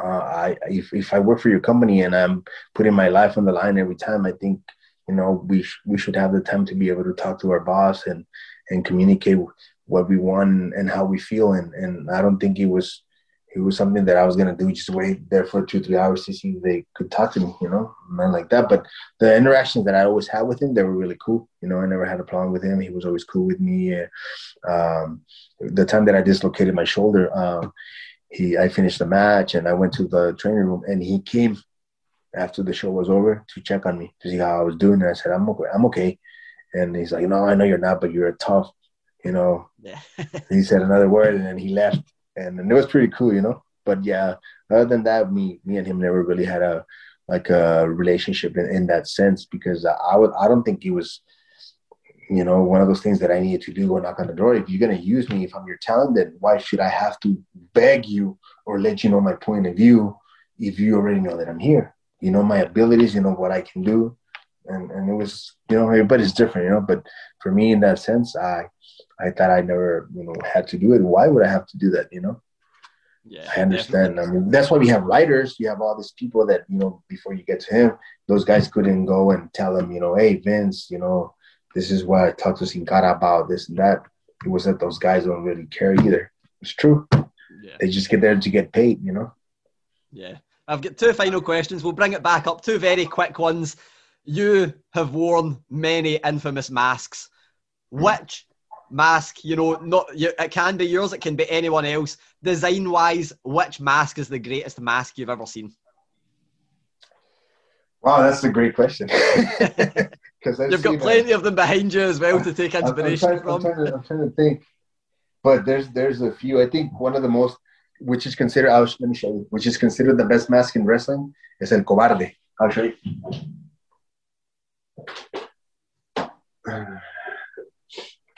This is the most beautiful mask that you could. I think the design and the colors and everything that comes with this mask is beautiful. That is nice. This is considered like one of the greatest masks, or even the most beautiful mask in the history of wrestling. And the first Cobarde passed away really young. He got, I think it was cancer, Miguel Ángel Delgado, and then his brother Francisco Delgado was the one that later continued the legacy. And then he was the one that actually believed in me when I first started wrestling in Juarez. He was that programmer for the show, the booker for the shows over here, and he was the one that actually saw talent in me and gave me an opportunity. And then now I had to wrestle with Cobarde Jr. for a lot of times, and now I got to wrestle with his grandson. There's a lot of his grandkids I train with them, so it's pretty cool. But for me, it's El Cobarde, the most beautiful mask. You make yourself sound very old there, you're definitely not, but you make yourself sound it by saying I wrestled him and his grandson. Yeah. Final question. I've given you a lot of my highlights from your career. Looking back, if you can pick one thing, what is the one thing you're most proud of in your career? Being able to forge a career out of what I love. Because not a lot of people get to do that. A lot of people have dreams and goals and they don't work in the things that they love. And I think that's the toughest thing. And for me, no matter what happens from here on, I can say that I got to live my dream. I got to travel the world. I got to give my kids a good life, an opportunity to succeed, So for me, that's the most important thing, my familia, my family, man. So that's good. Not only create your own legacy, but carry on a few others as well is always very nice. That's absolutely brilliant. Thank you so much for taking the time. A lot of brilliant answers there that, you've blown my mind with. So thank you so much. I really appreciate it. No, de nada. My pleasure, man. Thanks again. Thanks, Gary, for taking your time, and hopefully it'll be the first time of many. Stay safe, brother. God bless. I hope to see you in Scotland. Yes, sir. Stay safe. Thank you, man. All right. So that's it for the marks. Thank you very much for listening. Please rate, review, and subscribe to Apple or wherever you get us on your podcast. Oh, sorry, I'll start again. Sorry. So that's it for the marks. Thank you very much for listening. Remember, you can rate us, review and subscribe on Apple, wherever you get your podcasts. Some people have said some very nice things on there, so I think we've currently got a 4.8 rating out of 5. So in Meltzer stars, that's 4 3/4 stars. So we're going to take that. So thank you very much. Please keep the reviews coming in. We really appreciate that. Rab and Grado back on the main pod this Friday. Couple of things that are happening. We have a politician on the podcast this week. Randomly. I don't know if you saw last week, boys, but wrestling, The Undertaker and Ric Flair got a mention in the House of Commons. A guy, Mark... Ric Flair, The Undertaker was his inspiration for his job. Yeah, there you go.